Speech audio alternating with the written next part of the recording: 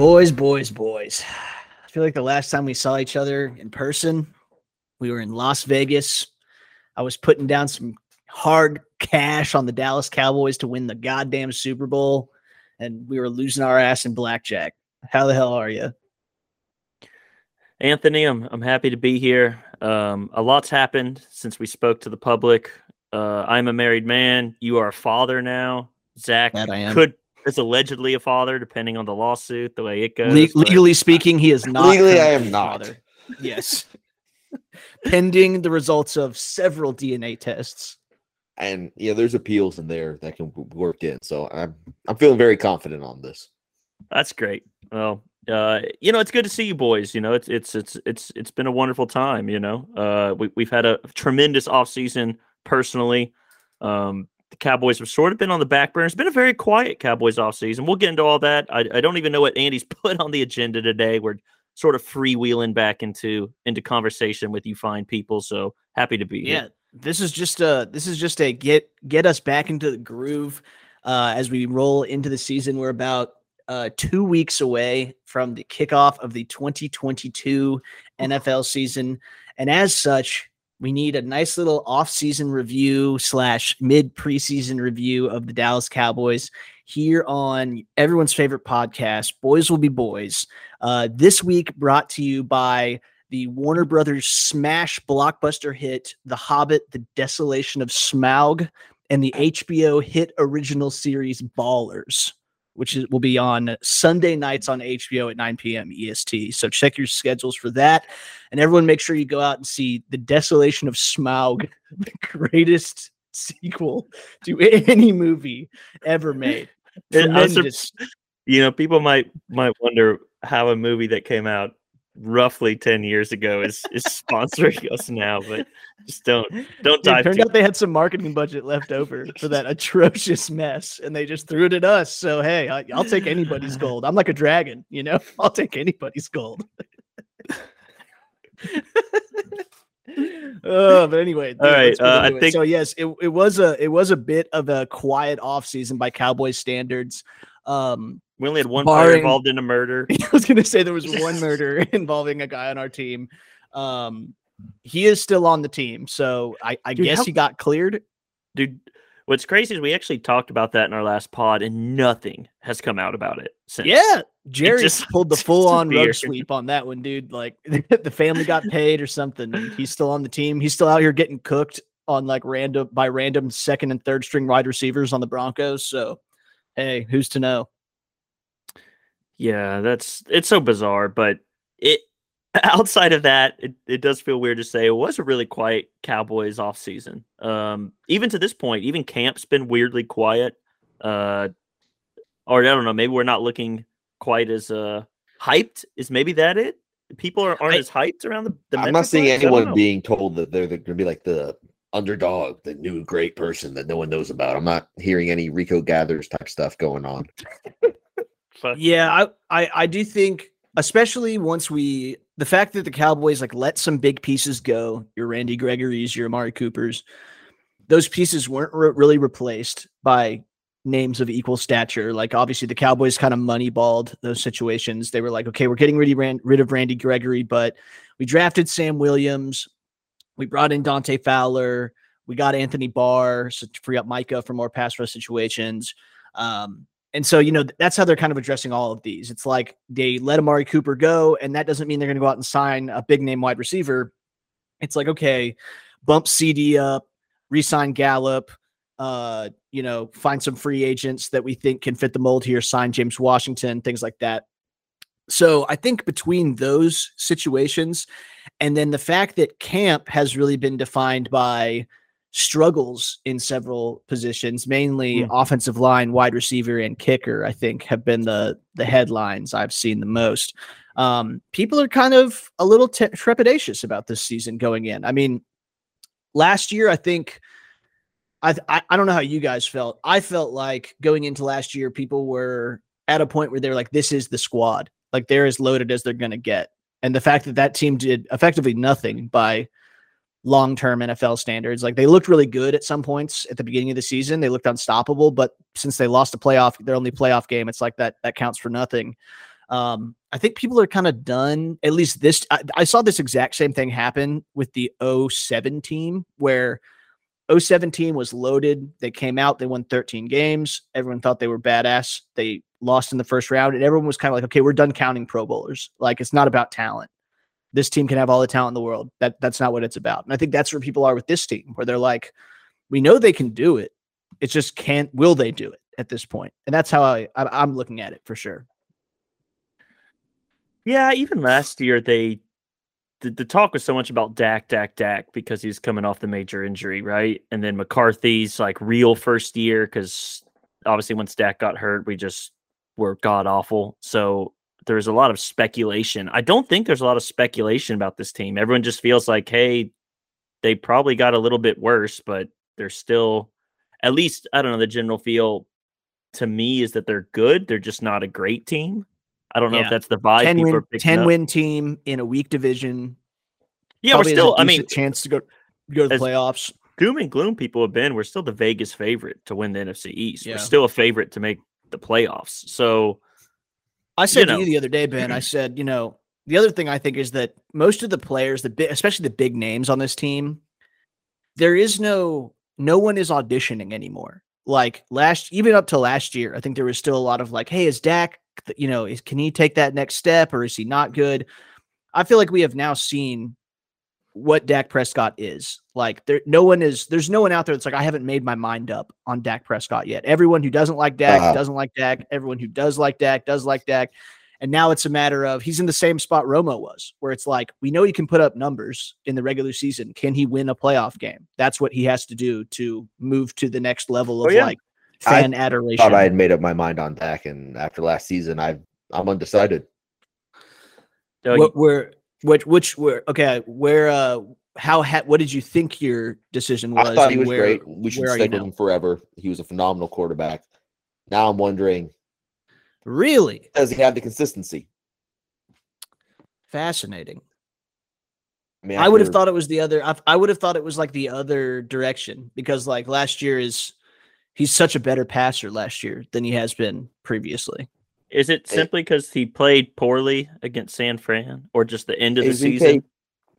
He played very poorly last half of the season, and it was just, this has been a consistent thing. And there was always good, valid reasons. There was a valid reason last year with the injury he had, and him coming off of an injury, which is why I'm not just writing him off. But it's a situation where when they show the same thing over and over again, and there's always a different reason why, at a certain point you have to wonder, to me, is that really why? Or is this just who he is? Because, it used to be the terrible defense. We get a good defense, now it's something else. And, I'm wary. I'm waiting to see what happens. Yeah, it's very difficult for me to like, when a guy does what Dak did last year, stats wise, it's very difficult for me to see the team moving on from him. Like, regardless of, I am very convinced that Mike McCarthy would get fired before Dak Prescott will get moved on from. He would. Absolutely. The whole team would get moved on from before Dak would. If they kept one player, it's Dak Prescott. Like, so. Well, to your point, he's reached that. Zeke. Zeke's gone in a year or two, maybe. I don't know. Jerry's so infatuated with Zeke. He loves Zeke. Yeah. Honestly, though, Zeke is still like, when you hear commercials about this team being played, or they show like the clip of the Cowboys, like, the little video clips of guys in pregame or whatever, like Zeke is still one of the first or second guys. Like he still he still sells jerseys. Like, that's what I mean. That's important to Jerry. It was interesting. The other day, someone put up like I think I sent it to you, Ben, this list of like, this is the definitive 10 best running backs in history ranking.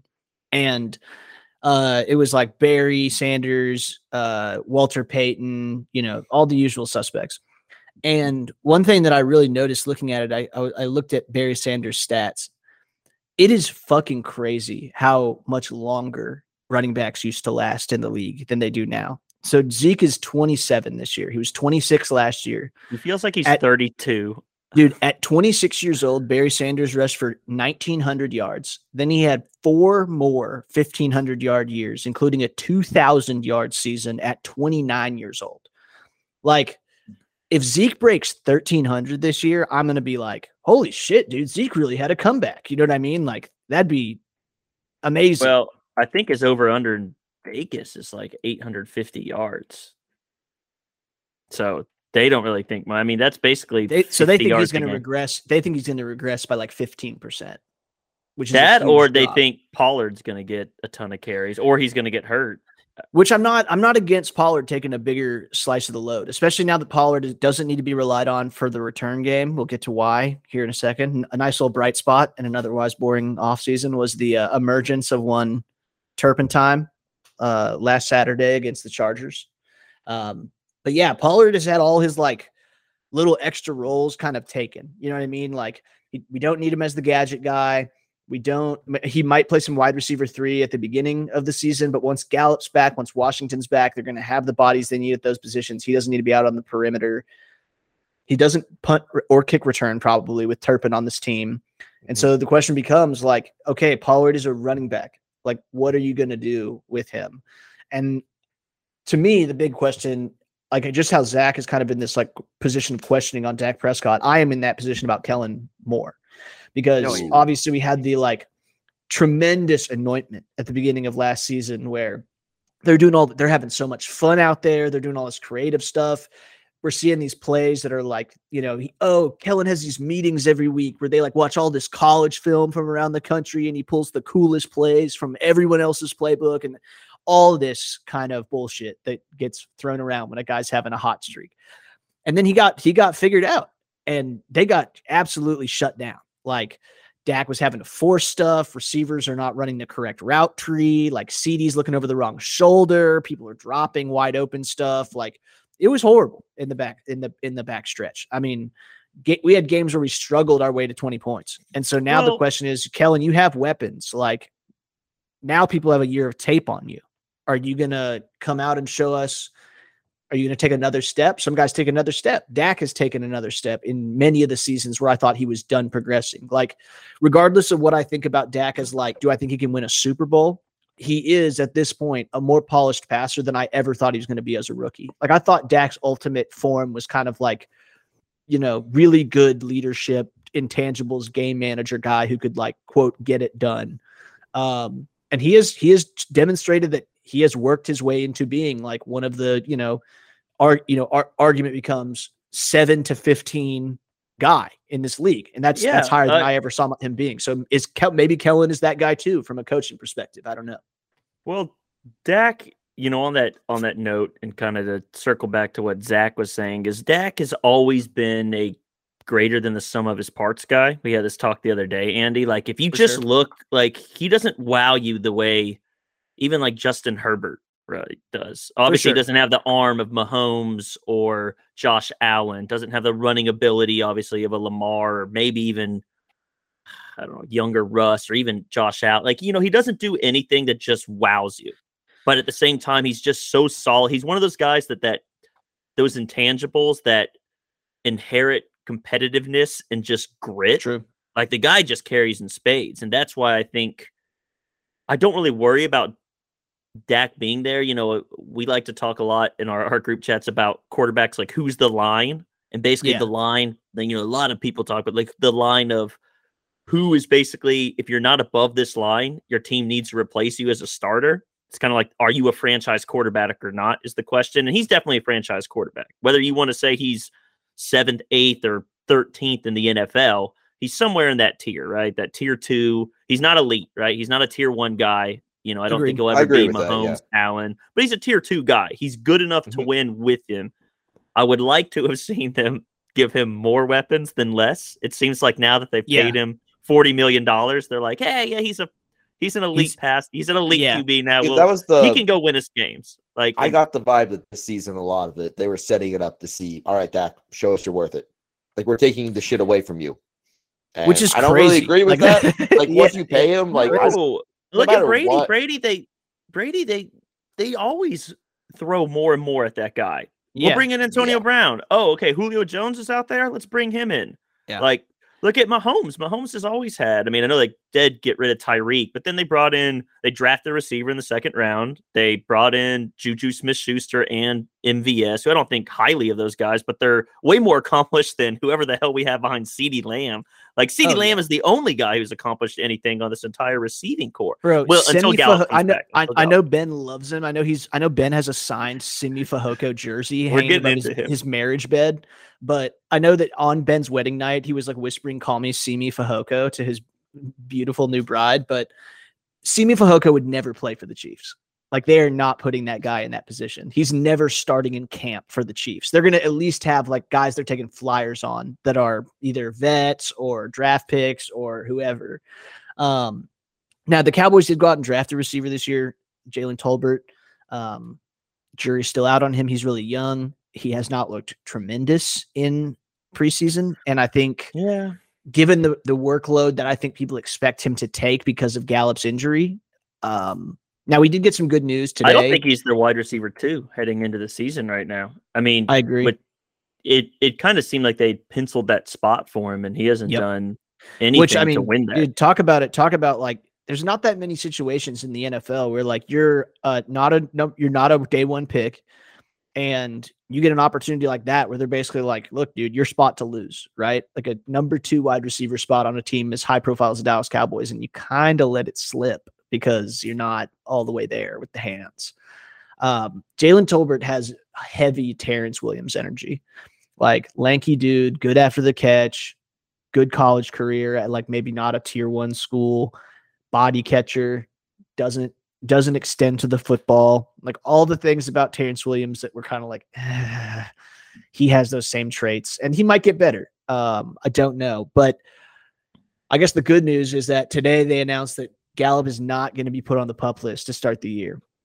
So if he had been put on that list, he would be at least out through week 4, I believe. And this doesn't mean he's going to start week 1. I don't think he's going to, but I don't think we could at least see him earlier than week 5, which is nice. You know, they might be able to figure out some combination and kind of scheme their way around the lack of talent at wide receiver through 2 or 3 games, much less than 5-6 games. So let's I think that's a good spot to I know we're just kind of bouncing things around, but let's kind of go at this point, week 2 through 2 preseason games. Let's just kind of go through each position. We're at receiver. So for people listening out there who haven't followed anything, obviously Amari Cooper's gone. So your number 1 receiver, CeeDee Lamb. I do want to talk about CeeDee. We haven't seen him at all. I don't think he's going to play at all in the preseason. He's reportedly had a good camp. But, dude, this guy's getting – I talked to Andy. This guy's getting projected to be such a – like, people are penciling him in to be a Pro Bowl player, and I don't know if I'm all the way there with CeeDee yet. I need to see it. I need to see that year 3 Dez leap. I need to see that year 3 Amari Cooper I was leap. more excited about CeeDee last offseason because the reports out of camp last year were like, he's having a Dez-like camp. He's dominant. We kept seeing all these crazy highlights of him doing, like, nutso one-handed circus catches in the end zone over like all these DBs. He looked insanely confident. Him and Dak had developed all this chemistry. Like the fact that he did have Amari on the other side, like made you feel better about his chances of like seeing softer coverage, second DBs, things like that. Now he's the guy. And don't get me wrong, like on paper, here's what's weird to me about NFL CeeDee. player this year, by the way. Yes, he is. And here's what's weird about CeeDee. Like when I think about CeeDee, I think our listeners know that like I have probably similar energy that Zach has about Dak. I am a somewhat of a CeeDee naysayer because it seemed like in these big moments last season, you know, everyone in the Niners game remembers the ill-fated Dak run at the end of the game. I remember the 3rd down wide open, like 15 yards of free space to run CeeDee drop. That was 2 plays before that. So he seemed to like come up with big plays, but also drop routine balls that should be free yards. That said, when you look at CeeDee on paper, his numbers look great. Over the last 2 years, I mean, for a rookie to have 935 yards, 5 TDs, that's a great with rookie no year. QB, with Andy Correct. Dalton as your QB. And then last year, once Dak's back, he almost does identical catch numbers as the number 2 wide receiver, but puts up 1,100 yards and 6 touchdowns.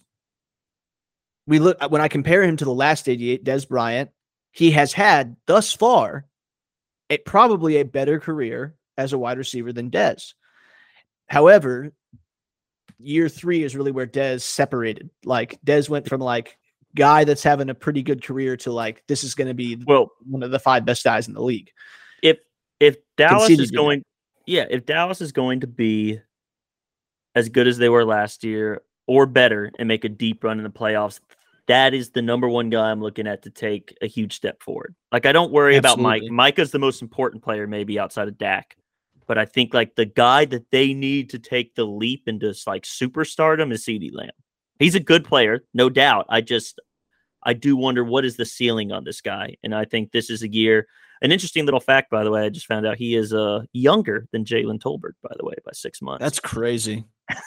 I will say this. One thing that like 23. It doesn't bother me about CD, but like CD has never been he's not like a trash talker.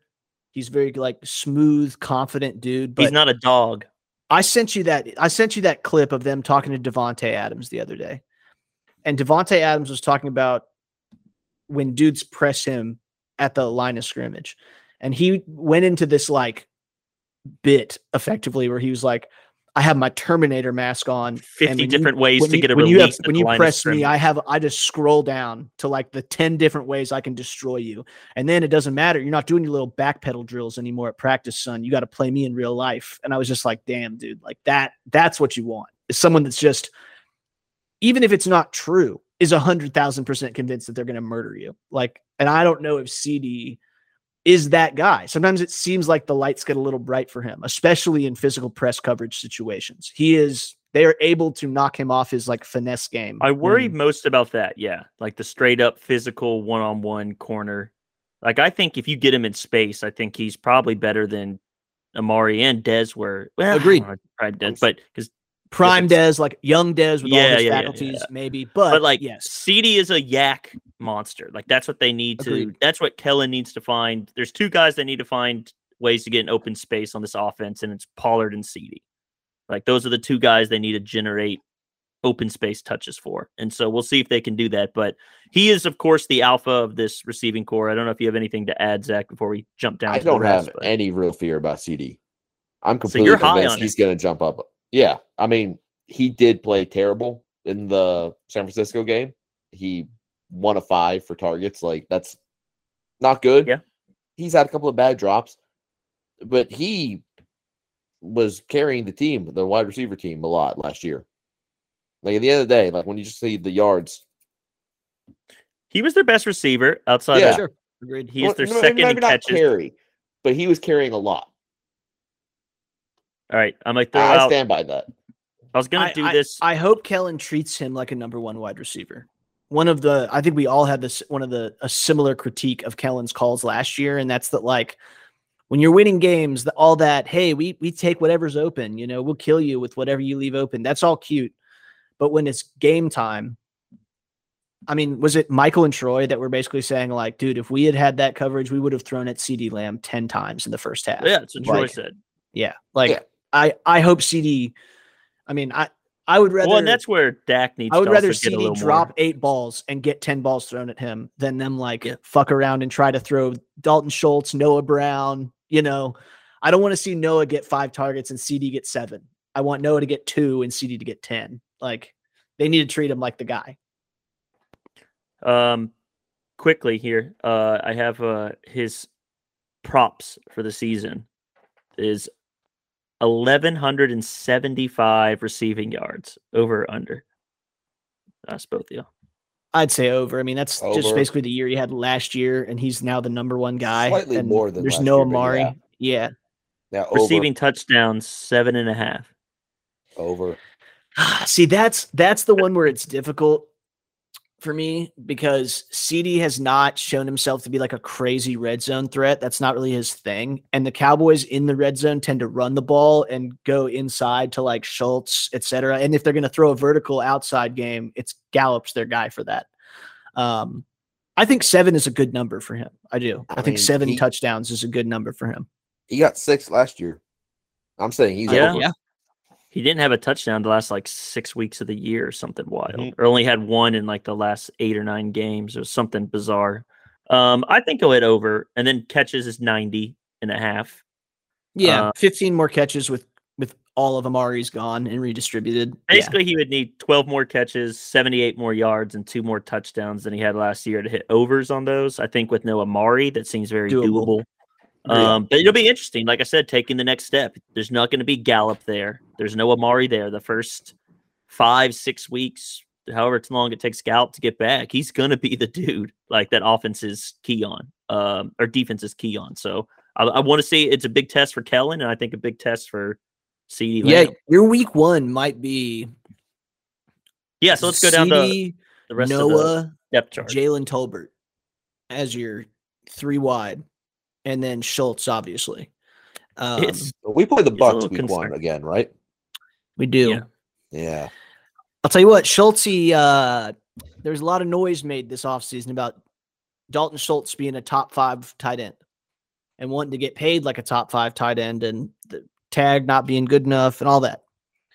We're going to learn those first couple weeks just how good Dalton Schultz really is because he's not going to be the safety valve that's left wide open with, every DB covering Amari, 2 going over the top for CD, Michael Gallup's over here on the sideline. Like Schultz caught a ton of like slow linebacker drag route passes last year. I think that's what he'll do. Like, I just don't think he's never going to be a focal point. He's always going to be the kind of, in my opinion, they're going to have him as the guy like that gets forgotten about. I don't know if defenses won't key on him. To your point, maybe they do. I just don't think there's anything. I could be way underselling him. I just don't think any defense fears. Oh, I'm not saying they're going to game plan for Schultz this year. I'm just saying like with fewer things to focus on. You know what I mean? Like there's fewer names on that board in the defense room, right? Like last year they were going, okay, running game, Amari, CD, Gallup, Schultz. And now it's like run game, but offensive line kind of questionable, so we can probably get pressure there. CD, some guys, Schultz. I don't remember a single crazy catch from Schultz last year. Anything where he was heavy in coverage or anything like that. I might just not remember. Tons of nice games, but he just he I remember they were all short little passes generally from Dak, where he was basically wide open. I do remember that one game where he had like 3 almost fumbles. And they just kept calling it down. I was just like, God, dude, you're going to give me a heart attack, bro. That was the Panthers game, wasn't it? Where one of them was a fumble, and then they just... It was, for sure was a fumble, and they just let it go. And then he got to the goal line and couldn't get in. He got stopped at like the inch line. I was just like, God damn it. Also, God, I totally forgot. I was going through all our highlights today. Do you remember like the 2 different times in 2 different games where we ran QB sneak and Dak stuck the ball over the goal line? And it's like... and then they just didn't call it. And they punched it out, and they were just like, "Yeah, it's a fumble in the end zone." They did it twice to us. I was like, "God damn, dude, that was so frustrating." I remember it was last season, right? When Dak, like his groin was over the line, and they were like, "Nope, he wasn't." Yes. Oh my God, dude, so fucking. I don't know what the stats say, so I'm sure someone could get at us on Twitter. But that is always my biggest fear with this team and Kellen Moore is when 20 to 20s, I always felt like they can move the ball when they don't get 50 penalties derail them. But when they do get inside the red zone, I'm always so worried about what they're going to do. Oh, yeah. Like if Zeke can't pound it in, they don't know what to do offensively to score. I mean, that's been my thing with Kellen Moore. To go back to that is I don't trust him with the meat and potatoes when it comes to just play calling. When it's just simple little things. So just get a couple of yards here, a couple of yards, go into the end zone. Well, and it seems like that kind of spreads to a lot of things. Like the Cowboys are a talented football team with great players, but they get a lot of penalties. Mike McCarthy seems like a good leader of men. He's a bad clock manager. You know what I mean? Like it's the little the layups of all their various tasks that they seem to struggle with the most.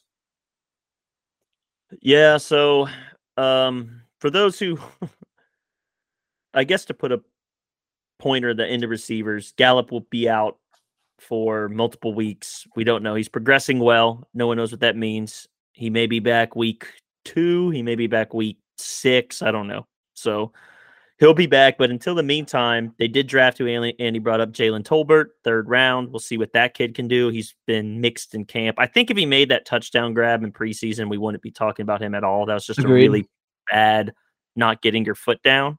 So he's kind of in the headlights if you watch the Chargers game for making a mental error more than anything. And then my boy, Simi Fehoko, should probably be wide receiver 1. Stud out of Stanford. 6'4", 4.4 speed. Kid's got the chops. And Noah Brown, who is still on the team. Like continues to cling to a roster spot. And they added, there are some new names on this list. I was going to say the top one that everyone, if you watch the Chargers game, Kevontae Turbin, a USFL MVP standout. So this guy has a complicated story. A story that, barring a couple details, would be an amazing story that you'd want to root for. So Kevontae Turpin was, for you Texas Tech fans out there, he was the Jakeem Grant of TCU. Okay. He was this like undersized, super speedy guy, kind of do-it-all player on TCU's team. With absurd athleticism, just like crazy change of direction, crazy straight line speed. And unfortunately, I won't even say unfortunately, because that makes it sound like an accident. Kevontae Turpin made some really terrible moves while he was in college. Okay. He got violent with a girlfriend. And then in the wake of that, he got violent with a family member. I don't know all the details of those situations. Yeah. So he had 2 pretty ugly domestic violence situations that cropped up consecutively. So it became not a situation of like, okay, he made a mistake. It became like, this is a bad guy. So he was out of football. Yeah, he got kicked off TCU football for team. 3 years, which, let me tell you, you get kicked off TCU. There was a guy on TCU's football team like 5 years ago that was an actual like cocaine kingpin. They caught him with like 15 kilos and an AK-47, and he had been on the team for like 5 years. So who was their quarterback that we really liked? Oh my God, dude. Threw down with a couple cops. Yeah, he got in a bar fight with some cops before their bowl game, and then went to Seattle, was the backup for Russ, and threw his girlfriend out of a moving vehicle and got kicked off the team. Oof. So TCU, they got guys. So Kevontae Turpin is out of football for 3 years, plays 0 football. During this time, he sends out a tweet. He says, if I ever get a chance, no cap, I will lead the NFL in punt and kickoff return touchdowns. He proceeds to play in the Polish Football League, the Player-Controlled Football League, the Arena League, and then finally the USFL for the New Jersey Generals for like the one season that they existed. And he was the MVP of the entire USFL. They won the championship pretty much on his back. He was their best receiver. He returned a bunch of touchdown kicks and punt returns. Coming out of that, the Cowboys gave him a shot. He signed a 3-year deal with the boys. His first start was this last Saturday against the Chargers. And for a guy that got 3 touches, he made the most of it. So he gets 1 kick return, 1 punt return, and a jet sweep. So first touch is a kickoff return. He 98 yards it to the house, just Devin Hester style, finds a seam, gone. Then they give him a jet sweep. He takes that 7 yards for a first down on 3rd and 5.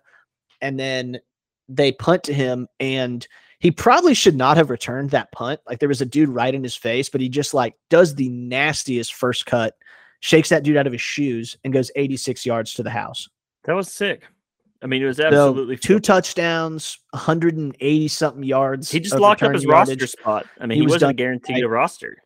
No. And I think he for sure gained that in. I mean, the Cowboys, since I saw the stats, since 2009 have 1 punt or kickoff return for a touchdown.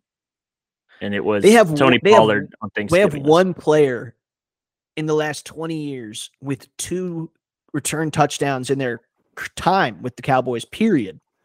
And that was Dwayne Harris. He had 1 kickoff, 1 punt return touchdown in his entire time with the boys. The Devontae Turpin had 2 return touchdowns and a half.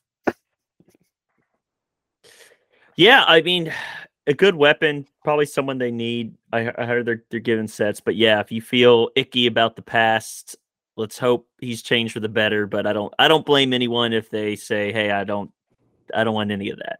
You know, it's weird. There's 2 guys on this team that I have that it's him and Josh Ball that I find it really now.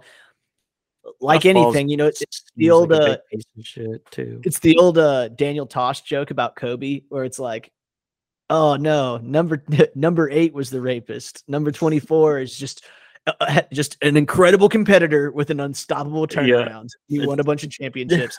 It's really easy to like be like, well, it's complicated when it's Turpin because he's returning TD. With Josh like Ball, who is admittedly a huge piece of shit. Josh Ball's getting turnstiled on every snap and getting holding penalties. So I'm able to be like, no, fuck him.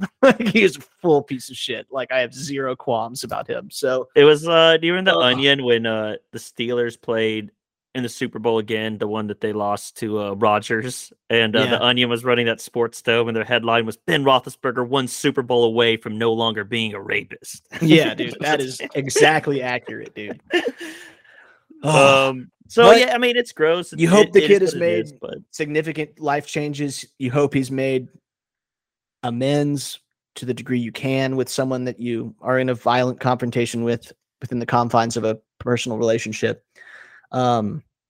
It's gross. It's not okay. I also like this is such a complicated issue and we're not going to solve it here on a podcast about the Cowboys, but obviously, like someone who does that, they don't deserve to have their life ruined forever, right? Like it's not a permanent. We don't send people to jail for life for that kind of thing for a reason. You hope they can rehabilitate, change who they are, and you hope that KaVontae Turpin has done that. He's been handed a tremendous opportunity with his team, and he's shown that he has the skills to be there. So hopefully, he can keep his nose clean. Has made a big life change since those incidents happened 5 or 6 years ago, and man, hopefully he can make a huge impact. I mean, we haven't had a really big special teams ace in my lifetime. Dion, I mean, they need a guy with some speed and quickness. So especially right now when they're so depleted at receiver. So I don't know. It's a gross story. We'll see what the kid can do, but just for context and all that. And that's pretty much the receiver. Another guy I would keep an eye on, not a receiver, but a tight end, Jake Ferguson. Late round guy. I don't know if he's any better than Dalton Schultz, or if his ceiling is different than Dalton Schultz's, but he made some plays on Saturday night. I was impressed. He's got deceptive quickness for a guy his size. So it's nice to know that with the departure of Blake Jarwin, they can still probably competently run a 2 tight end set with Ferguson. And he did show some blocking ability too. So keep an eye on Jake Ferguson. Seems like a solid player, at least for depth. Yeah. I think it'd be interesting to see if they can get a second tight end. I think he'll play a little bit behind Schultz. So they cut my boy Sprinkle. Yeah, I know. I'm sorry. I felt bad for you, man. That was a tough loss. My wife was in shambles. Your pet cat is gone. Where else do we want to go with this? Do we want to talk? I mean, back at QB. I'd like to do some O-line at some point. Yeah, we need to talk about that too. Let's go O-line. I mean, that's where our first round pick was. Tyler Smith. He's been a tale of 2 games for him, man. A tale of 2 games. So far, they already said today that McGovern will be the starting guard. I don't know if that will hold into the season, or if that's even true. Yeah. If they're just trying to do some, politics. But the first game against the Broncos was very up and down. He had a couple plays where he pancaked guys, opened huge holes. He also got 2 really shitty penalties. So it was some Connor Williams type behavior. But at least Connor Williams who could block, which is nice. We were getting Connor Williams who couldn't block, which obviously the worst of both worlds. In this second game, Tyler Smith played really well. He looked like he cleaned up his footwork a lot. He is fucking big. And he's athletic, incredibly big and physical. Athletic. Yeah. Very physical. He's a dog. I do like that. I wasn't excited about open a hole, but now I am. Well, we certainly need it. I'm full on board with him. He's going to be certainly great. need it. He's going to lead us to a Super Bowl, MVP of the league, guard everything. spot. Hell yeah, dude. Hell yeah, from the guard spot. Well, look, So there's been a lot of panic on the O-line. I just want to say this quick, Andy. Like last year when they made their incredible run, right? Like their starting 5 was Tyron at left, Connor Williams at left guard, Tyler Biadasz at center, Zach Martin right guard, and Terrence Steele right tackle. That whole lineup is the exact same, except you remove you remove Williams for either Tyler Smith or McGovern. So I don't have quite the fear if they're healthy. Agreed. The problem is you've lost depth, and you look at your 2 tackles. Me and Andy have been preaching about Tyron Smith is on a limited. Mm-hmm. Tyron Smith, I mean, he left practice literally before this podcast just started. He left practice today with an ankle injury. I mean, the guy, I love Tyron. He's awesome. He was on the all-decade team, for Christ's sakes. Everyone knows how good he is, but his body's breaking down, man. Like, he's not playing 17 games this year. He might only play 10.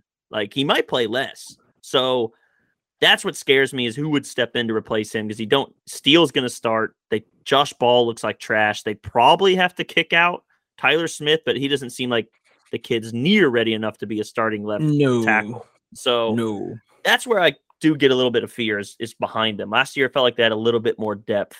And they got really lucky with Terrence Steele last year. Like, yeah, they did. The chances that your undrafted free agent swing tackle is going to turn out to be like a competent starter in the NFL is very low. And Terrence Steele turned out to be at least serviceable, which is I mean, an crazy. Undrafted guy is starting right tackle for this team, and he's got issues. I mean, he's going to struggle in pass pro every now and then. He's a great run blocker by all accounts, and I do think they love Steele as far as that right kind of guy. He comes to work ready. I mean, that's why he was over Le'el last year, was that I think a lot of people thought Le'el was a better player. It's just they liked Terrence Steele's everything else, right? They liked that he showed up on time. They liked his work ethic. They liked the way he was a professional. And so I do give him that. I don't know how worried are you guys about the O-line. I was telling Andy projection, and these, you never know what these, like Pro Football Focus has us like 2nd. Somewhere else had a 7th. So I don't know if I put us that quality high, of O-line. Yeah. Well, Zach Martin's a god. Tons of publications have us up that high because we have 2 Pro Bowlers and 3 guys whose names Yeah. And Biadasz took a decent step forward last year. His 3rd year starting. It is going to be an area of concern until it's proven not to be, because it has been for the last couple of years. He's just not Travis Frederick, right? Like that's the biggest thing. Like Frederick was so infallible for 7 years. We never saw Frederick falter. We didn't see Frederick decline. Right. He just wasn't there one day. Like that's part of it too. Is we never got part of the reason that like some quarterbacks have it easier when they step into the role is because teams go through a quarterback drought between their last great guy and then the new guy. Like we never saw a declining Frederick. Like when we get the next left tackle for this team, we're going to be like, hey, you know what? Like he's starting to look pretty good. He's not Tyron, but we're seeing a declining Tyron right now. He doesn't play every game, etc. That is going to smooth the transition between those 2 players. Whereas like if Tyron had to suddenly retire in 2016, 17, whoever played left tackle the next year would have got shit on like 24/7 for the first 3 seasons because he's not Tyron. Like, so yeah, it'll be interesting to see. I do like that the same unit is sticking together. People always say like O-line is way more about chemistry and cohesion of the unit than individual talent. Well, look, and even if McGovern sucks or stinks, he didn't great last year. Like even if he doesn't start or Tyler Smith takes his role right away, or he does, like he's at least decent guard depth. Like he's been how on the team much 4 worse years. could they be than Connor Williams? Yeah, right. Well, Miami's going to learn that real fast. I was going to say, last I heard was very brief, was that apparently he was getting his ass kicked all the time in training camp. Yeah, I haven't heard anything since about him. I haven't looked at it. Dude, I can't. I hope he doesn't make it. No, dude, I hope he does. I do. You're right. Miami gets murked. Yeah, dude, that's hilarious. Well, L. Collins began like the season on unable to perform. The non-football injury list. Yeah, the non-football injury. Probably just like bribing another drug testing official or something.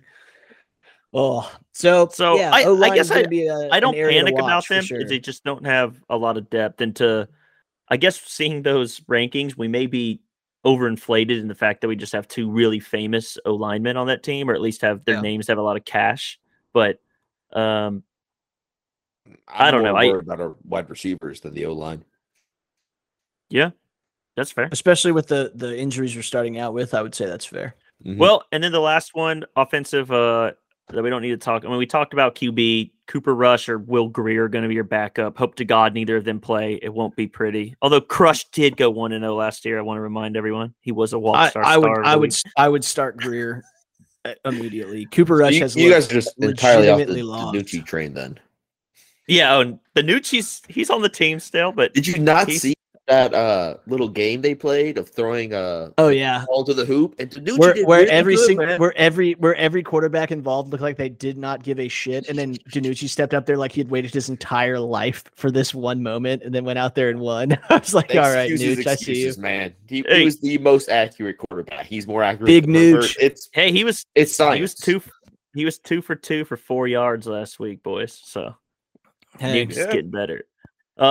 But just pray if Dak goes down, we're just super fucked, guys. None of these. Dak's it is what it is. It's nerf. It is what it is. It's not worth going into I'm anymore. Look forward to the new Micah Parsons we'll get. Yeah, maybe let Micah play QB. Honestly, Scott, I would not be upset if they did that. Like, why not? Like I'm saying, honestly, we should probably talk about kicker. Would it shock you? Then I'd be happy if Micah Parsons. Would it shock you if Micah Parsons turned out to be an amazing quarterback? Would that just be like amazing? Crazy? Yes, that not would shock really. Me. If he was good, that wouldn't shock me. It wouldn't shock. It wouldn't shock me from a like. It turns out he has that capability standpoint. I'd be like, yeah, I mean that kind of makes sense. He's really good at everything. Like, yeah, by like amazing to be like the top story 10. of him like being a receiver at Penn State camp and just balling, dominating 5-star wide He's receivers. Just a freak and athlete. I can't wait till we get to him to finish up. I put a bow on the offense. Zeke and Pollard will be your 1 and 2. I don't know if they'll bring a third guy. Maybe Rico Dowdle. He got hurt last year. He's been the number 3 through most of training camp. No one else I've even heard a name of for flashing. So Malik Davis scored a touchdown on Saturday, but that's just a camp body. Yeah, it'll be those two. It'll be really interesting to see what they do. I think, and I made this point when talking about CD, I really do think for this team to be successful, Tony Pollard needs the ball a lot. I love Zeke. Zeke's going to give you hard yards. I'm not saying take all of Zeke's carries away, but you need to have Pollard have 10 touches a game at least, 15 touches. And I think Zeke's more effective by you giving him fewer carries. Like I think every carry you give Zeke over 20, 22 is just diminishing return. It's diminishing returns for this week and the following week. Like get recreated. They had some plays with Zeke as fullback and Pollard as running back. They have plays where they're both in the backfield at the same time. They put Pollard in the slot. Like this is where Kellen needs to earn that money. Like you got to find ways to get Pollard some touches. This is last year. He's not under contract. Like, burn it. Like, not to be a dick, but like, man, just go. Like, feed him. Like he's not. You're not protecting an asset. Like, just go feed him for sure. So, I would love to see him get more touches. I know most Cowboys fans would, but we'll see. I still think it'll be a 1A, 1B, maybe even more 60-40 Zeke than Pollard, but we'll just see. I think that's offense. Onto Dan Q's defense. Oh, please! This is the unit I think has a chance to actually be really good this year. These guys have looked pretty damn decent in preseason. In the flashes of guys that have, when we see guys that are actually going to play like significant time for the defense, they've all shown like flashes of greatness. So obviously, there's the guys you don't have to worry about. You got your tanks. You got your Micah Parsons. You got your Diggs. Say that last one again. Trayvon Diggs, the guy who got cooked in training camp. Oh, dude, he lost a 1-on-1 wide receiver drill against Simi Fehoko. So confirmed bum. This is my favorite part of Twitter, maybe least favorite that I've dived into is the overreaction to no other not even quarterbacks seem to get scrutinized this way, but one-on-one drills with with wide receiver and DB. If the DB gets beat, dude, you can check the mentions. It is just like, this guy fucking sucks. Yep. And dude, if Diggs has like a play where anybody catches a ball like a 5-yard out route, they're like, huh, told y'all, can't cover it anyway. I'm telling you, it will not matter what Diggs does this year. Like, he can have 10 interceptions again. People are going to shit on him. So he should just delete social media and just put his head down. He did delete his Twitter. Good. That's did a good you know decision. That? I did not know saw that. No, yeah, I saw that, yeah. It made headlines, which is what's so funny about. Oh, and I'm sure that was played. I'm sure like everyone was like, "Oh, dude, what a thin-skinned bitch." Yeah, Barstool posted, and people were like, "Oh, soft." Yeah, tight, dude. The Barstool crowd, always the greatest. So anyway, I don't know. Diggs is. I do want to touch on him. I don't worry about him. I would love to see him. I just hate that we have this corner who finally takes the ball away. Like, for the first time in my lifetime, maybe since Dion, I guess, that we have a corner who can actually impact the game in a his over under for picks this year is 4.5. Like, that's crazy. That's a high ass number, dude. Like, yeah. And Vegas expects him to get 5 picks. And it's not good enough for people around here. And I get a lot of the haters are people who just don't like the Cowboys, and they don't watch the Cowboys either. They just watch 1 or 2 clips. But if you're a Cowboy fan who's not a Diggs guy, then I have zero time for that. I have zero time for that fan. So Diggs, stud. By the way, we have another 2nd-round rookie who was in a murder, and I don't hear, or 2nd-round corner who was like at the scene of a murder, and no one's talking about him. So there was another murder involving him 2 weeks ago. It was him in the end zone trying to cover some wide receiver you've never heard of on the Broncos, getting absolutely fucking faced. Just Kelvin Joseph just seems to put himself on a poster every once in a while, man. Like, he is. I feel the same with Deshaun Wright, honestly. He's had a tough. Dude, both of those guys need to be not on the team. Like, and I know they will be, because like you need corners. Yeah. You need like 27 corners on an NFL team. Diggs and Diggs and Anthony Brown are your number 1 and 2 corners. Yep. And people shit on Ant Brown. He's somehow through like 7 seasons is made through every training camp and like increasingly gotten a bigger and bigger and bigger role on this team. So I have a lot of respect for Anthony Brown. He had 3 interceptions last year. Like, Anthony Brown had a good for a guy who was like a 6th-round pick in 2016 out of Purdue, who's 5'11". Dude, if in the Kelvin NFL, Joseph turns into Anthony Brown, I'll be pumped. Like, oh yeah, and he's a 2nd-round pick. So yeah, I have no problems with Anthony Brown. Love Diggs, as I said. I'm a big, of course, just can't wait to see what Diggs does. And Anthony Brown, like, let's be real, like, they throw at Anthony Brown all the fucking time. Like, he had the 4th most passes defensed in the entire NFL last year because they were just throwing at him nonstop because they think he's the weak link. So he gets tested every fucking game. I give him credit for going out there every fucking play. I mean, for a guy who's in the 6th round to make it to a 2nd contract, he's going to get another deal, whether it's from us or somebody else.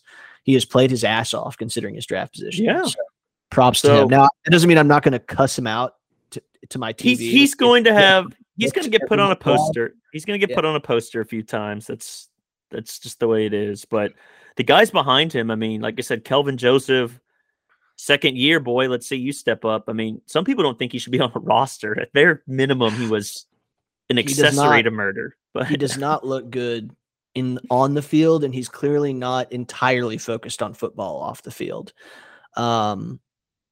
You know, the guy I do hear good things about, Deshaun Wright's been good in camp, been terrible in the preseason.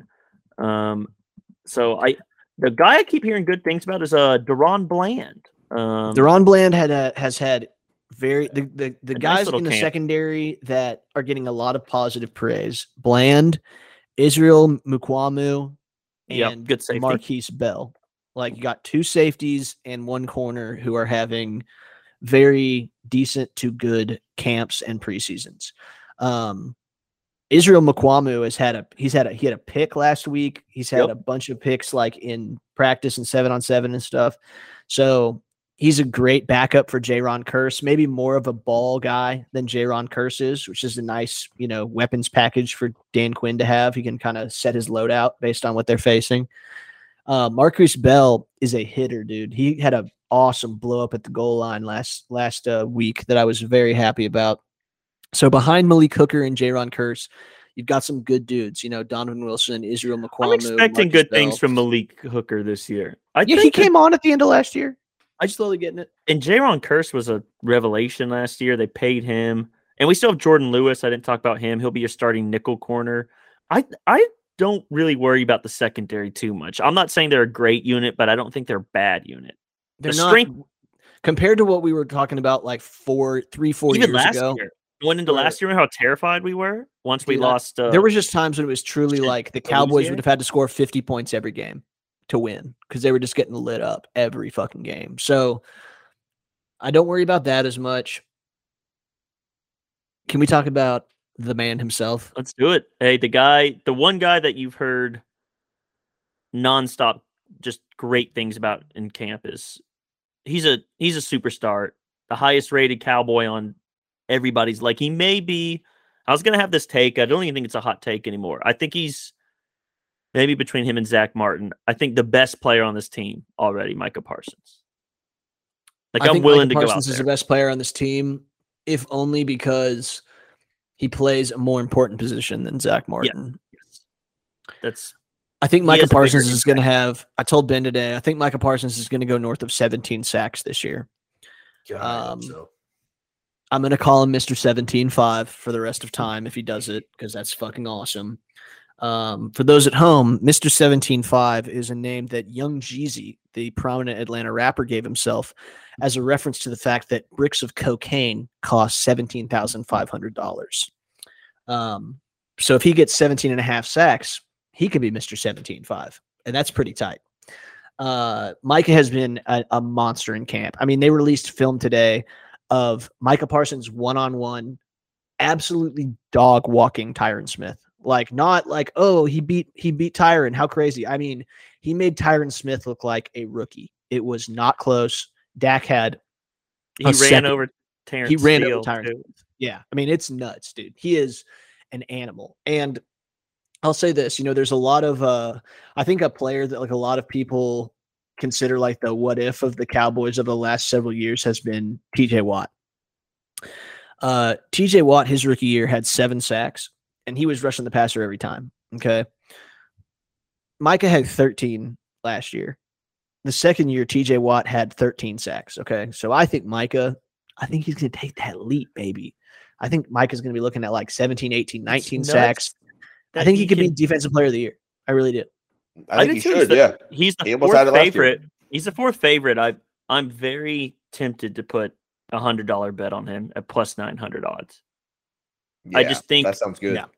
I think that guy is so freaking good at football. Like, I really think they could play him at any spot on this defense and that he would be a playmaker. So whether they and I hope DQ's he's here for at least the rest of this season. I really hope that they continue to use him as the hybrid guy. There's been a lot of talks of people like he's so good at D end. It's such an important position. So they just make him a full-time pass rusher. I don't hate that, but I think there's games where you're getting chipped, you're getting done. I mean, there's games where Myles Garrett doesn't show up because even as good as Myles Garrett is, they neutralize him. By moving Micah around, you make that really hard. And I think the addition of Anthony Barr, who they brought in, which is a great one-year signing from Minnesota, that allows Micah even more flexibility to play some linebackers, some D-line, some corner. That's the thing is like the moves they've made in the offseason have not been flashy, but what they have done is built like the perfect set of complementary tools to make Micah more effective. So Micah's real strengths are he is a demon in getting into the backfield, either to blow up running plays. He diagnoses and attacks really quickly and really well. He's a great pass rusher, and he's quietly one of the best cover linebackers in the NFL. Like, he has tremendous closing speed. Quarterbacks often, their eyes fool them. They think they can make a throw on him based on how far away he is, and he can close that gap quicker than they think he can. So when you go out and you get an Anthony Barr, you get a Dante Fowler, you get a Sam Williams, suddenly you have all these tools where you can like either pair them with him or you can use them to offset when he's doing something else. And those create really difficult situations for an offensive game planner. I mean, I am just from the snaps I've seen, Sam Williams already, like he doesn't have the polish or the full repertoire of moves that Micah Parsons does, but he does have pretty impressive speed and a crazy amount of strength for a bull rush. If you put Sam Williams on one side and Micah on the other side, dude, like that is a sack. That's an automatic sack one time in a game, right? Like it's not going to work every time, but like one time in a game, those two are going to go off the edge together and one of them is going to clean the other one up. Like it's going to happen. Anytime I get nervous about what this team's going to be, the thing that I keep coming back to why I think they at least win the division is this. I think Micah's good enough to win a game or two by himself. Like he's good enough to have the game record. That game record. I mean, we should have won that Chiefs game based on Micah. You know, the big sack fumble on Mahomes. Defense played great. Yeah. How many touchdowns do you think Parsons is going to get on defense? I told Andy 1. He might get 2, but he's definitely getting 1. I'm going to go 1 pick, 1 fumble recovery. So I'll say 2 touchdowns. I like that. I feel 2. I think he's going to get 1. He's scoring this year. I mean, without a doubt. I think he has. It's crazy that his over-under for sacks is like 10 because he doesn't even sack. He's not even a full-time pass rusher. And 10 sacks is like, dude, Randy Gregory's career high is 6, and that's who they lost. Yeah. And I know it's not just purely based on sacks, but, dude, that is absurd. That a second-year guy who is not a pass rusher is coming in. Like, and he he's took doing a year off football. Yeah. Like, this guy, he's so good. He is so beyond good. I can't remember who it was. Some SI was doing like their top 100 players, different than the NFL top 100. And he had Micah as the 15th best player in the NFL already. I think that's fair. I really do. Like, I think he's that so good. Freaky good. I know we just spent the time on him. We briefly went over LVE's back on a 1-year deal. He has reportedly had a very good camp. Like people are very don't worry about him, man. Linebacker is now right behind him is a now healthy Jabril Cox, who I am actually very excited to see play. I have high hopes for Jabril Cox. I think he's going to be a block-comer. I think you'll see him a lot of passing downs. Yeah, and LVE will play more of the early downs. And then you have Anthony Barr, who was a Pro Bowler in Minnesota. A little older now, but very good. Can definitely play. I know Dan Quinn will move him around. Did you see Tristan Hill the other night? He's had a really nice camp, reportedly. Tristan Hill had a sack fumble recovery in the preseason game the other night. He's only 24. Like, I know he's came off really the edge, but stripped the dude, got 24. On the ball. I was like, damn, Tristan, I thought you were cut, dude. Yeah, a lot of people thought he was on the camp bubble. I think he makes it now. They have so many players on their D line. I mean, Tank's obviously going to be here. Like, Dante Fowler's going to be depth. Neville Gallimore and Osa Odigizua, who I think could have a sneaky good year. Sam Williams, who they just drafted. I mean, it's Basham. A nice little. Yeah, I think Basham might get cut. But you think so? Yeah, I mean, because they're not good. Golson, they drafted in the 3rd round last year, 4th round. Yeah, they're going to keep him. Fair. I just don't know. They're gonna have to cut a D line. Bash is like he's a locker room guy. You know what I mean? Like whenever they do the sounds from the sideline, he's like in there. You know, the guys like Bash a lot. I do too. I think he's a good glue guy, but I just don't. I think they're gonna run out of space on that D line, especially if Tristan makes it. Agreed. So yeah, I mean, hopes are high for this defense. I think they feel like they have what they need on both sides of the ball to be very competitive in any game, as long as they do what they're supposed to. Now, if you look at the 2 games they played, first game, the Cowboys, like I'll say the offense was mostly just Cooper Rush looking like total trash, but they committed 17 penalties and got their ass kicked. Second game, penalties come way down, and they stop the Chargers out.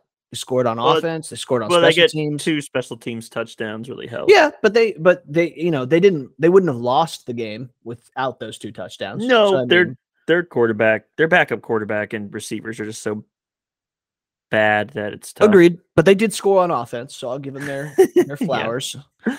Now, what I am worried a little bit about is the kicking game. So coming into this year, obviously they had let Maher go. They had signed this kid out of Texas Tech who this happens every year. I swear to God, there's a kid that's never missed like in his whole life. He's been kicking since he was 3 years old and he's never fucking missed a kick. You remember Roberto Aguayo? Yeah, the Bucks took in the second round. He was like the greatest college kicker of all time. And then he was like not even serviceable. Like they couldn't even give him a chance. Yips. It was pure yips. Well, and you and I have seen it before. Like they always say that when we bring these guys in and try them out in an empty field, they can all kick 65-yard field goals. Every one of them. Like they're all automatic. They all hit them 10 for 10. Then you put them in pressure situations and suddenly half of them mentally snap. So that's kind of what we're dealing with here. This kid out of Tech, he just couldn't get it done. They'd put him in the mojo moment situations in camp. He was going 0 for 4 on multiple days in a row.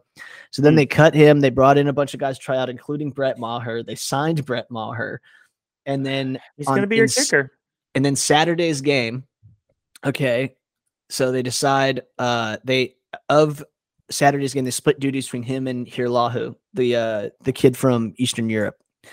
And during that game, the Cowboys kicked I want to make sure I have these stats correct here. The Cowboys kicked 2 field goals and 3 extra points.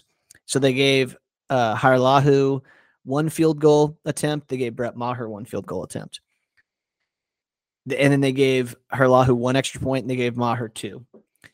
Hirlahu hits the field goal, hits the extra point.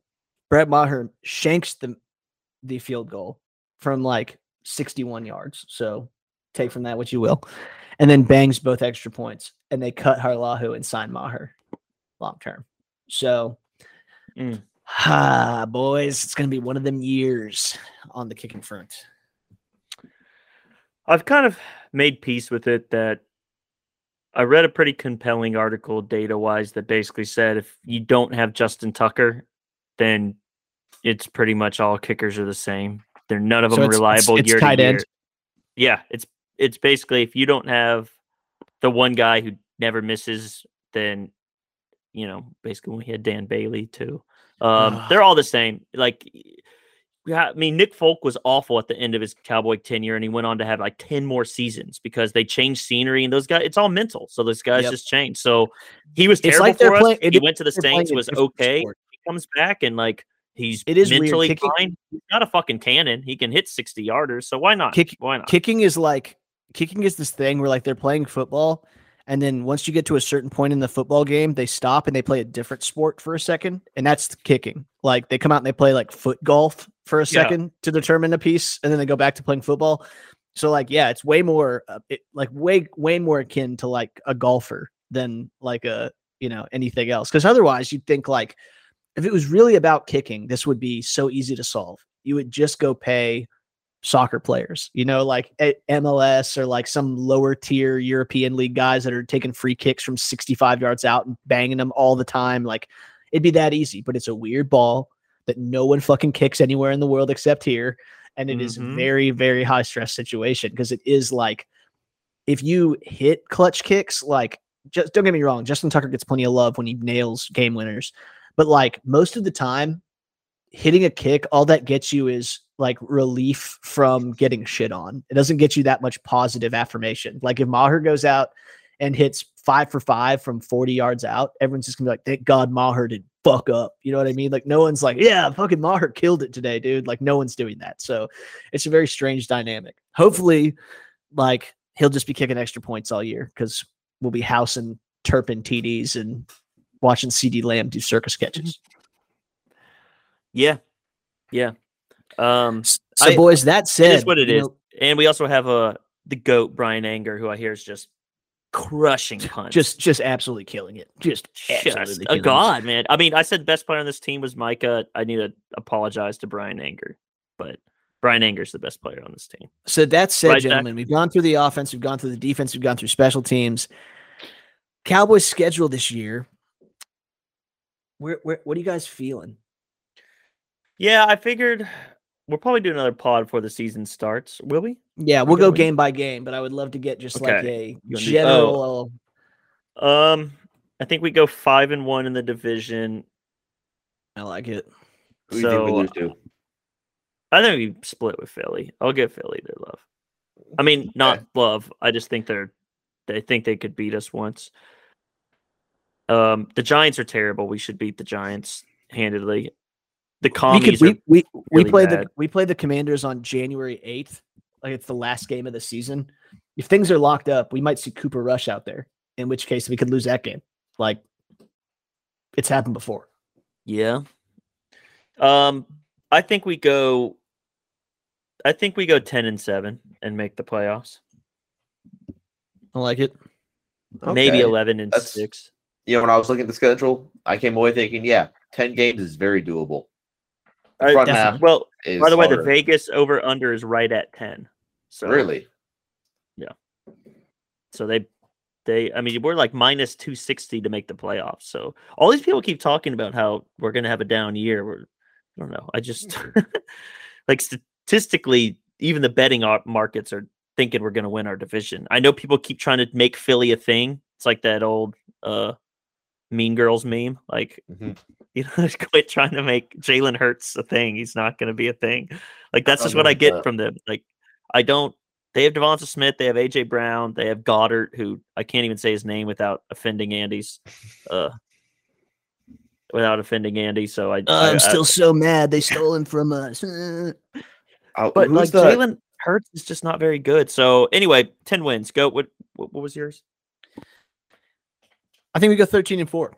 Whoa, the optimist. I honestly just think the schedule is really friendly. The front half has some tough games. Don't get me wrong. The Bengals is a tough game, but it's at home. So I have us losing to the Bengals, the Rams, the Packers, and then one game in the division, and we're winning everything else. I'm rolling the dice a little bit on the Buccaneers game. Brady's been fucking weird this offseason. He's gone from the team. I know everyone says this. I know this has just been like, there's like a highlight reel of people saying this and they're always wrong. But like, we do know objectively that at some point, Tom Brady cannot play football anymore. Like, and I don't think it's going to be him walking away. I think he's going to have to like be told that he can't. And this is going to be the year where it's going to be his Peyton year. Remember, like Peyton, like set every record for the Broncos. And then the next year he went out. It was like neck injury. He kind of sucks. They limped to a Super Bowl behind that amazing defense. Fucking Brock Osweiler's doing shit. It's going to be like that for them. So I think they win week 1. They lose that next game to the Bengals, come back down to earth a little bit. The Rams are really fucking good. The Packers in Lambeau's a tough out. After that, dude, I think they can beat these teams. I really do. So yeah, 13-4. Okay. See, I'm a little uncertain about who our team really is my thing. Totally my record is more 10-12 when I was looking at it. I was like, I could see us winning 12. I'm going to go with 10 until I see who we are. If I were to say on that Buccaneers game, I am really looking forward to a juiced up Micah Parsons going against Brady. Dude.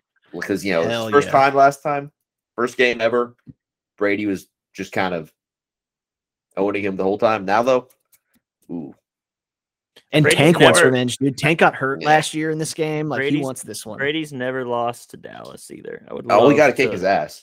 I know. And maybe our last side note, Ben, did you see that video I sent you today that was like them asking the Broncos fans at Broncos camp? I tried. I don't have a Graham, so they won't let me look at those videos anymore. So they were asking Broncos fans at Broncos camp, start, bench, cut. Elway, Peyton, Russ. Dude, it was crazy. Like, I guess it's just all like young people, but they were like, start Russ, bench Peyton, cut Elway. Like, all of them were like that, basically. And it was like, wild.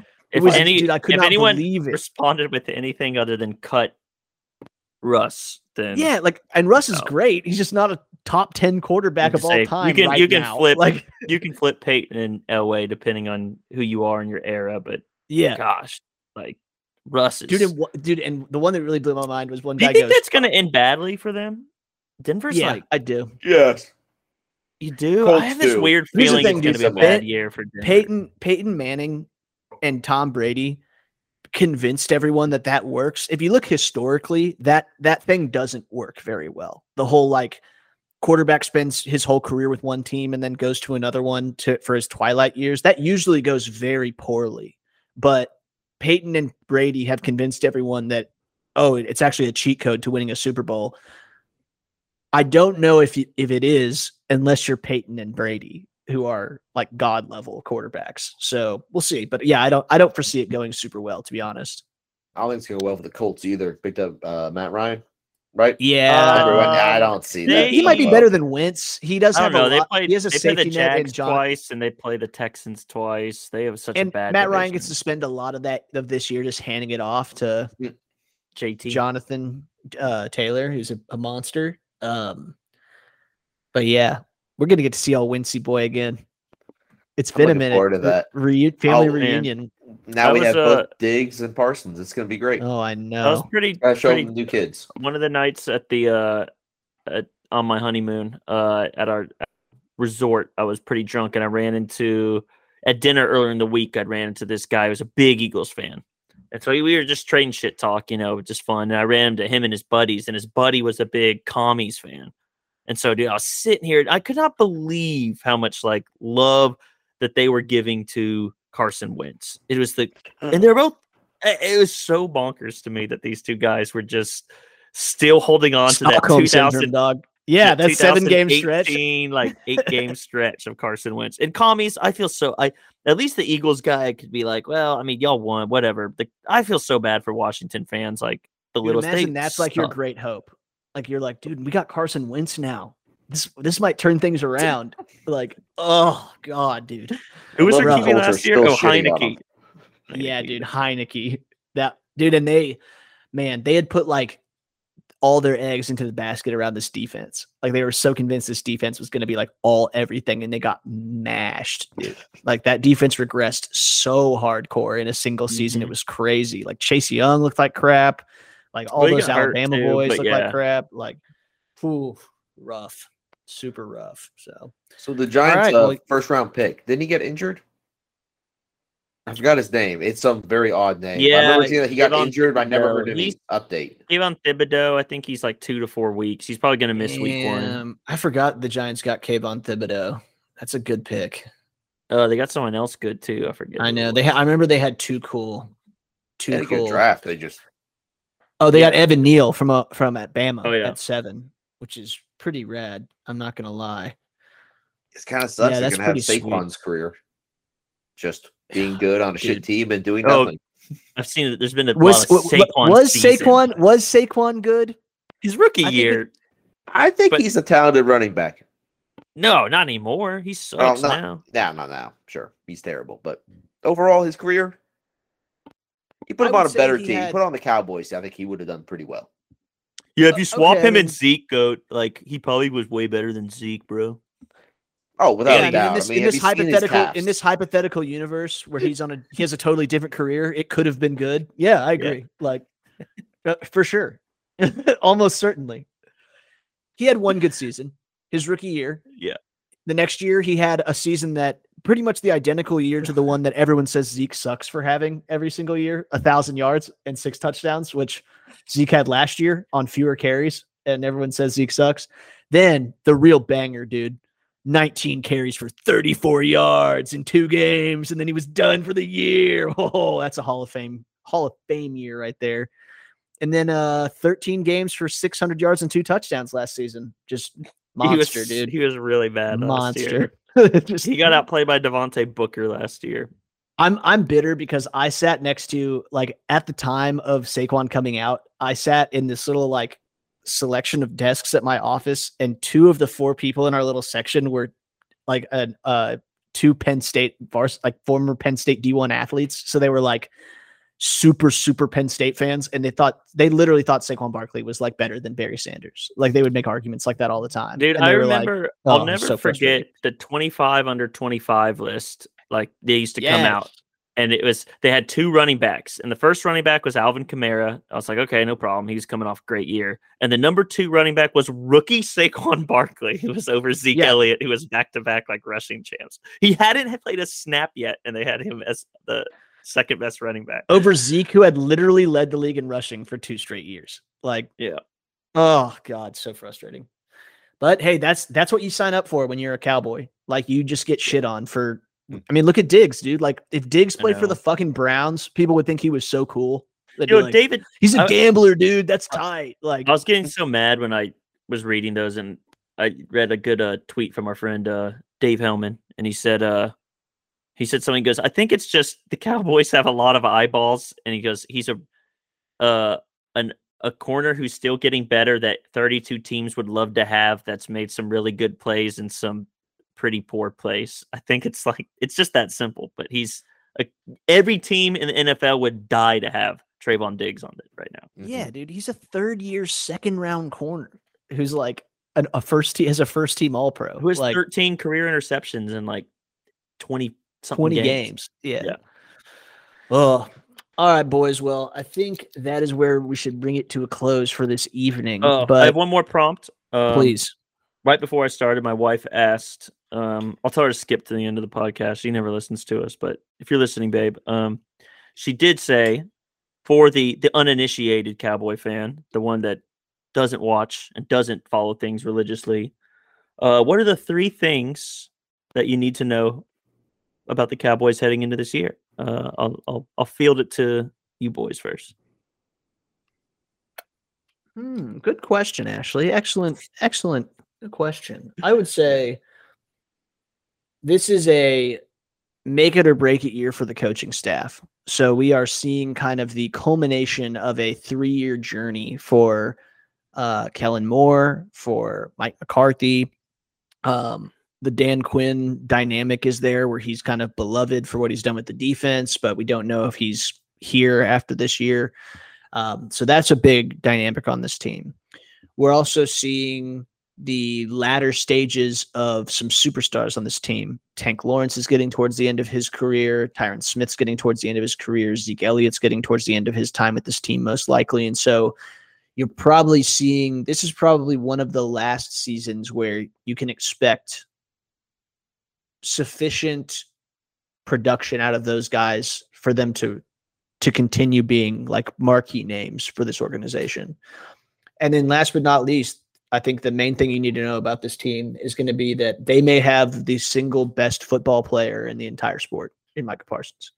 Love that. It's tough to, especially if you don't watch football, like telling someone that a linebacker is the best player in the whole sport, like because the sport is so quarterback focused, is tough. But Micah Parsons does things on the football field that literally no one else in this sport full of world-class athletes can do. And he will amaze you if you watch him just on every play. So those are my 3.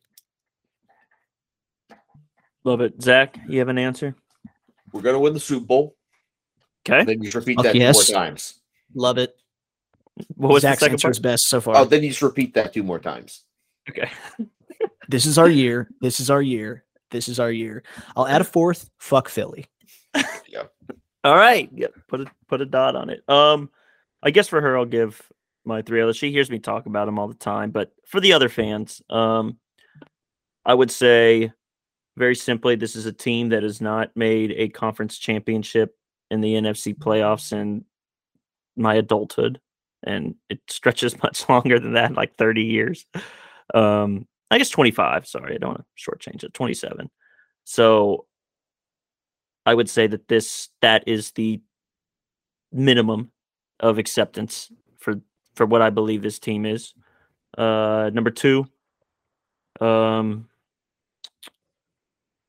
Moore is a bum, and I will be cursing at him throughout the season. She'll just have to accept that. And number 3, we should sign Des Bryant. Oh, fuck. Yes. Yes. I will. Honestly, like, this team, maybe that's how you break the curse, is you bring Des back. And they need receiver help. Hey, we need red zone help, baby, and Des can get it done. Succinctly, I would say the expectations are this team needs to go to the playoffs, and this group of guys needs to make a run. Yep. Like, that's minimum. If they do anything less than that, I think it's a poor year, and you really have to start to look at roster or coaching changes. There's nothing else. There's not a single reason that they should lose this division this year. Yep. They're the best team in this division. There is a worry to me that we might be building up towards a rebuild, and as a result, waste some. You have a quarterback in his prime. Great players. Yeah, but I'm not convinced that Dak can carry a bad or mediocre team to the Super Bowl. I don't think anyone can carry a mediocre or bad team to the Super Bowl. Exactly. And so if we lose like a bunch of good players, let's say CD regresses, all this shit happens, we're left with a situation where, okay, we have to just build up an entire team around Dak. And then you're going to have people like Parsons and Diggs who are just going to lose some prime years if that happens. While we just get a team around them. That's my big fear. Yeah, I just, if they went to the playoffs and they lose, they're not going to initiate a blow up. Like that's just I'm talking about like it's not on the table. If we do, were they fired McCarthy? Yes. I honestly God think he might be fired. McCarthy has to go. I think McCarthy has to go to. I think McCarthy has to go to an NFC title game to keep his seat. Jerry was mic'd up last night. The fans, I heard his speech, and he called him McCarty, which I just love. So Jerry McCarty, dude, you make enough money, gain enough power, you're just allowed to do whatever you want. Just like publicly disrespect people. He was like, "Well, we got some great players: Dak Prescott, Ezekiel Elliott, Lamb." And the 10 guys paused like, "Do you think he forgot CD's first name?" Like, 100%. Lamb. Oh, that's amazing. That's amazing. Oh, all right, boys. Well, Sedarian. Okay. Which he should go by, honestly. Is so tight, awesome. Dude. He sounds like a fucking Roman legionary. Like, Sedarian. So sick. I'm going to call him that all year. But boys, I think like Ben mentioned, we should do another episode. Probably we have our third and final preseason game tomorrow night against Seattle. And then maybe we'll come back next week, do a game by game prediction for the season. And then September 11th, get ready to kick off. Regular season preview, although we sort of already did that. So I think it'll be more of fun game prediction. And then I'll get some props. I'll look at the prop market and I'll just throw guys. I'll record y'all's predictions on over-unders for fun. I like it. So, and loser has to get punched in the face by the other one or something. Fuck yeah. Violence. Perfect. Oh, all right, boys. Anything else before we get out of here? Oh, yeah, it's a little personal note. I started kind of getting into the Falcons. Don't ask me why. I just did. And, man, that team is fucked. Yeah, it's sad. I was going to say that's sad. That's a sad story. They're so screwed. You just watch Kyle Pitts highlights over and over again. Well, it's just like how our team kind of broke in that moment in Green Bay where the Dez catch happened. Like the 28-3 thing is going to take 50 years for the Falcons to ever get over. Like to this day, if they ever engage in any football discussion anywhere with anyone, everyone just goes, "Yeah, I mean, but 28-3 though to them, and it's over." They instantly lose. Like that sucks, dude. After the two times we kicked their ass, I started watching some like Atlanta sports media guys and their responses to it because I thought it was hilarious. But it kind of made me like them, and I just kind of been following it a little bit. And it's just like, man, I'm glad this is not my real team. This is a team I'm keeping an eye on. But like, oh god, you can see sad about that in their eyes. Like another team, which by the way, Dan Quinn was their coach during this period, that made a Super Bowl before us. Like I think of how sad some of these franchises are and how they've had like more recent good playoff runs than we have. Might as well ask, do you think the Bengals are going to make another run? Probably not to the Super Bowl, but deep. Because I wouldn't be shocked if they didn't even make the playoffs. I think they're going to regress. Yeah. They'll regress. They'll make the playoffs. Like, I mean, last year they got outgained in every single playoff game.